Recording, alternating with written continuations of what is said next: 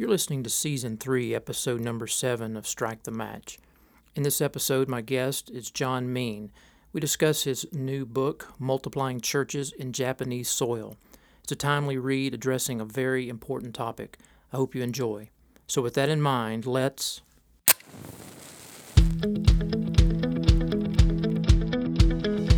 Welcome to Strike the Match with pastor and missiologist Dr. J.D. Payne. Strike the Match is a podcast that addresses matters related to missions, innovation, and leadership. Now here's J.D. You don't have to go very far in any global database related to unreached people groups to come across the Japanese. One of the things that has been on such lists, one of the matters that have been found on such lists for many years is related to the unreached people of the country of Japan. And the thing is, we don't often hear a great deal about matters related to the church in Japan and the multiplication of disciples and churches in that country. But there's a new book that is coming out very soon with William Carey Library entitled Multiplying Churches in Japanese Soil. I had the honor of being able to read a draft of this just recently and write an endorsement for it. John Mean is the author of this book, and he and his wife, Elaine, are missionaries with Converge, and they have been serving in Japan since 1985. In fact, we have him as our guest today on Strike the Match, and he's coming from Tokyo during this conversation. I think you'll find this time to be a very informative time about what the Lord has been doing in Japan, but also I want you to be aware of this resource because I think it's a very, very helpful resource, and you need to be aware of this in what's going on in the world today. So, John, I'm so thankful that you could be with us. Thank you for giving up your time. So welcome to Strike the Match. JD, thank you. It's so great to be with you today. Yeah. 1985. I'd say a few things have probably changed in Japan since you first went there. Definitely. Yeah, we've seen probably 3 or 4 major changes in the society and the culture, and its global position has changed over those years as well. Well, I know that for a lot of listeners that are tuned into things happening in that part of the world, the first thing that obviously comes to the forefront of many people's minds when they hear about Japan is obviously the significant disasters and the meltdown that occurred just in recent times. I don't want that to sidetrack us from our conversation, but could you share just a little bit about how the people are doing, how the country's doing, several years removed now? Yeah, the triple disaster in March 2011 really was a earth-shattering in figurative and literal terms, with the earthquake, tsunami, and then the nuclear disaster. The country still has not recovered completely. Certainly the areas around there are still recovering, though the rebuilding has really moved in a really great pace. There's still people that are relocated and still don't have homes yet, temporary living conditions. And, of course, the Fukushima nuclear issue will be with us for several more decades, maybe longer.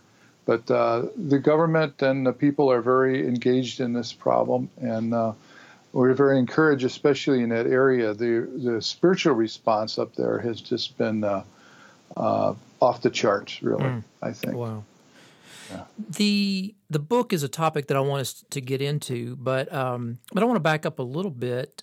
You are connected with the, if I'm correct, the Japan Evangelical Missionary Association. Is that right?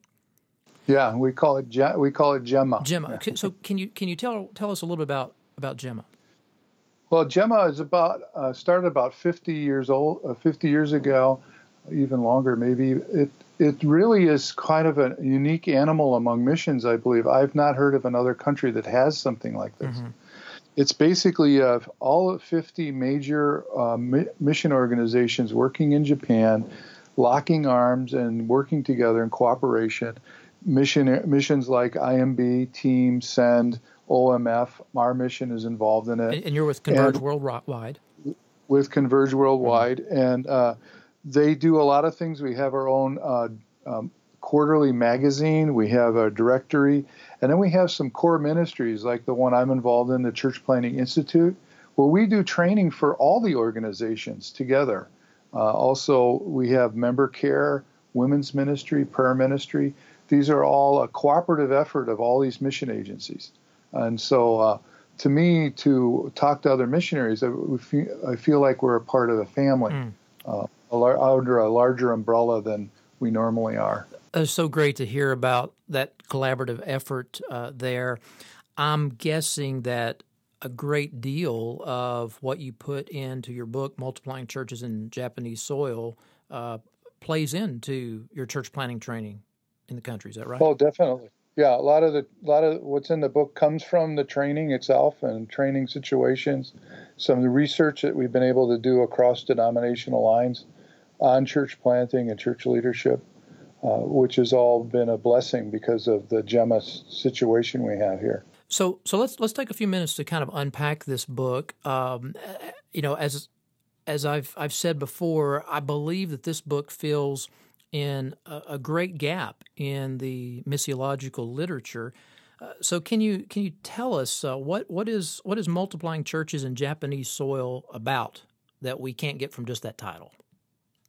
Well, it's about new churches in Japan, why they're needed, and why we don't yet have them, and how we can work together for God's glory to see them planted in Japanese soil. As you know, the Japanese are the second largest unreached people group on the planet, 127 million people, and most people around the world don't even know that. Right. There's a lot of things that are unknown about the church in Japan. There's a lot of encouraging things going on, but the encouraging things are done in the backdrop of some more negative things about the church that's not growing in other areas, but it's just busting out in other places. So the book talks about why is Japan resistant? Why does it seem resistant? What are the religious movements that have shown some glimmers of hope in the past in ministry? And then what are the models that are reproducing churches right now? This comes right out of our CPI training. And also, what about leaders that are reproducing churches in Japan? We did a study and found literally dozens, 60 or maybe 100 churches that are reproducing. And we studied the leaders and found out that the leaders are quite different than the typical leader. Most of their churches, on an average, they multiplied their church 11 times. Wow. Which is, this is Japan, okay? And just very surprising information. So we want to get that information out, let people know that there is opportunities here, especially after the tsunami. Things have changed here quite a bit. And we hope that there'll be a new wave of church planting, and so certainly people praying for the nation of Japan and also sending people to work here. For those that are unfamiliar with the missionary work that's happened in the country since World War II, can you briefly give us just a quick history, bring us up to where we are today, what's been happening since about that time?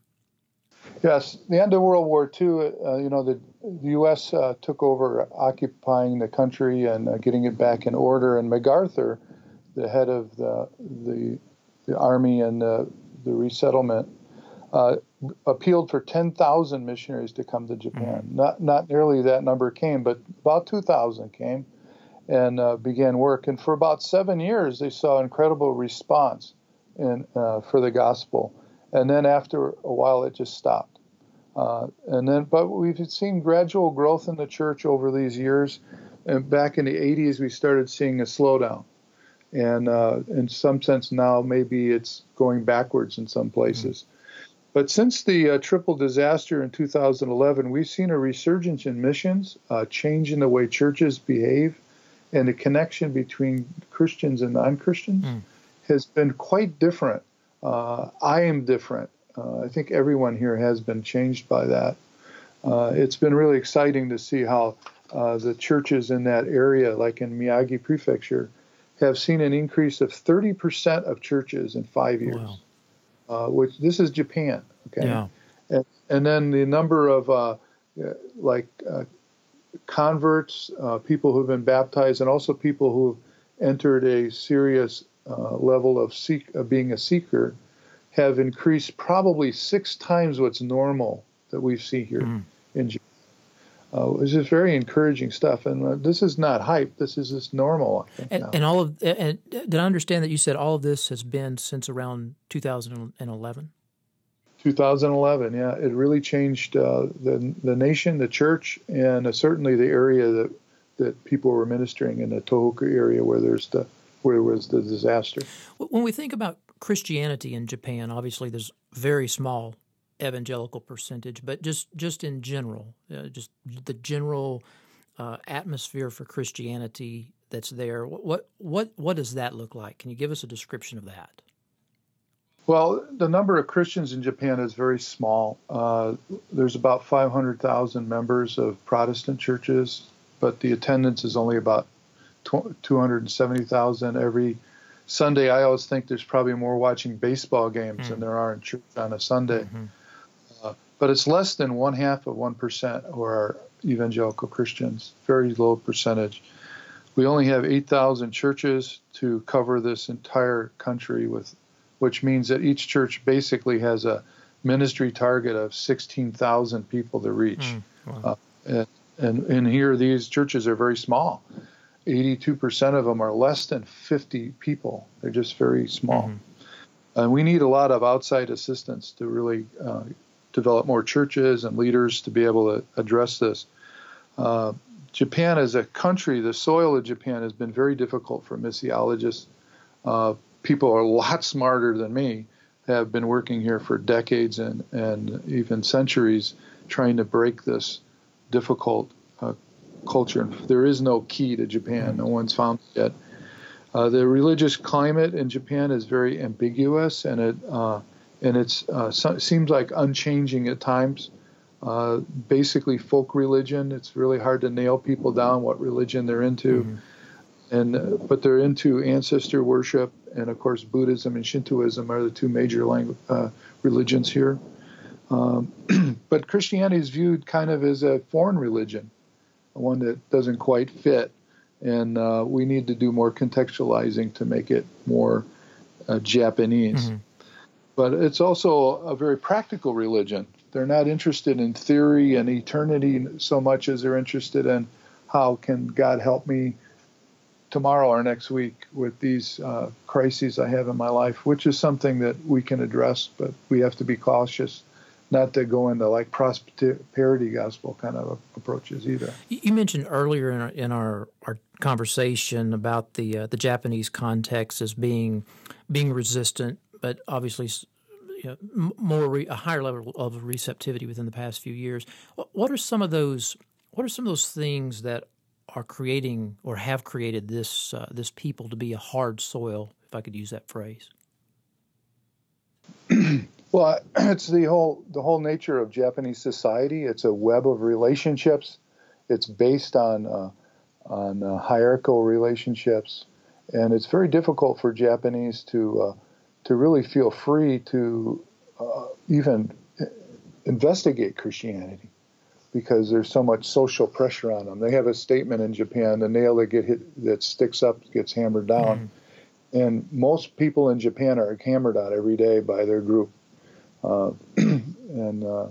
Also, not only that, but we also have a culture that doesn't like change very much and doesn't change very quickly. But they love Western stuff. They love foreign stuff. They love Korean stuff. But when it comes to personal relationships and religion, it's much tougher to get a sell on that. Because what we're asking to them is to change their worldview, and that's not an easy thing to do. In the book, I appreciated many things. One of the things I really, really liked is that you took a stab at looking at some of the future challenges to the multiplication of churches in the Japanese context. Can you share with us some of those challenges that you draw out of your book? Yeah, I think one of the biggest challenges is the whole fact of unbelief and defeated attitude among Christians.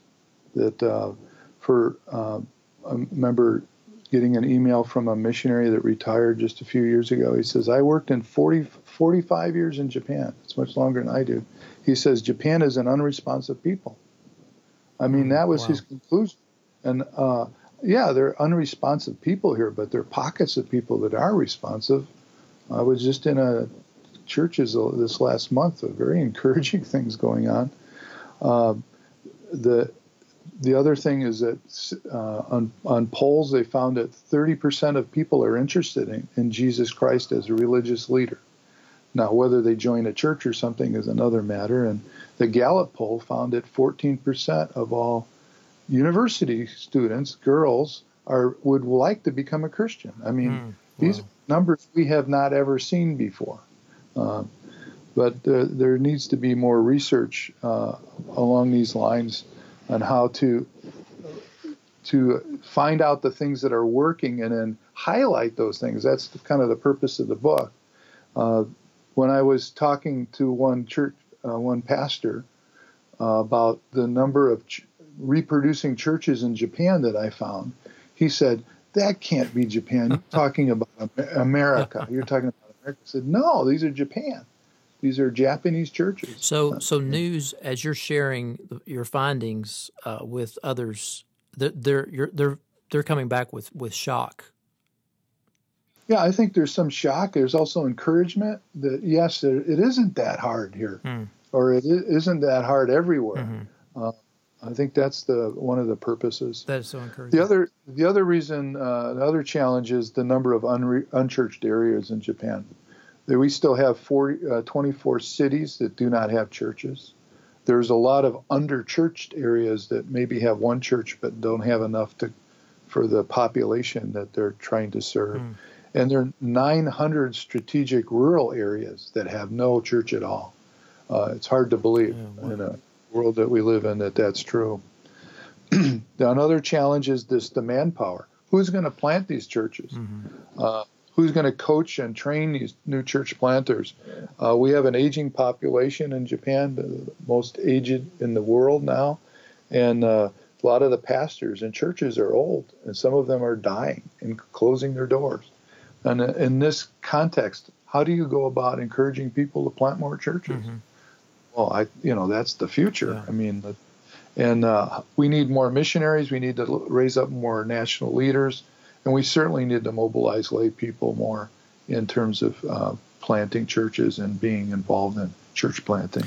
Among the established churches, I guess we'll even be more specific, the evangelical established churches in the country, are they open to church planting? Well, it depends on who you talk to. I think most of them are open. Certainly the concept of church planting is something that they agree with, but whether they're actually going out and doing it is another thing, because they have other concerns and other priorities, I believe. My guest today on Strike the Match is John Min. John and his wife Elaine, they've been serving as missionaries with Converge Worldwide and in Japan since 1985, been involved in a great deal of church planting, leadership development, equipping others for ministry, church planting. John's got a book that is coming out very soon, Lord willing, with William Carey. You will want to add this to your library. It's entitled Multiplying Churches in Japanese Soil. I strongly recommend it.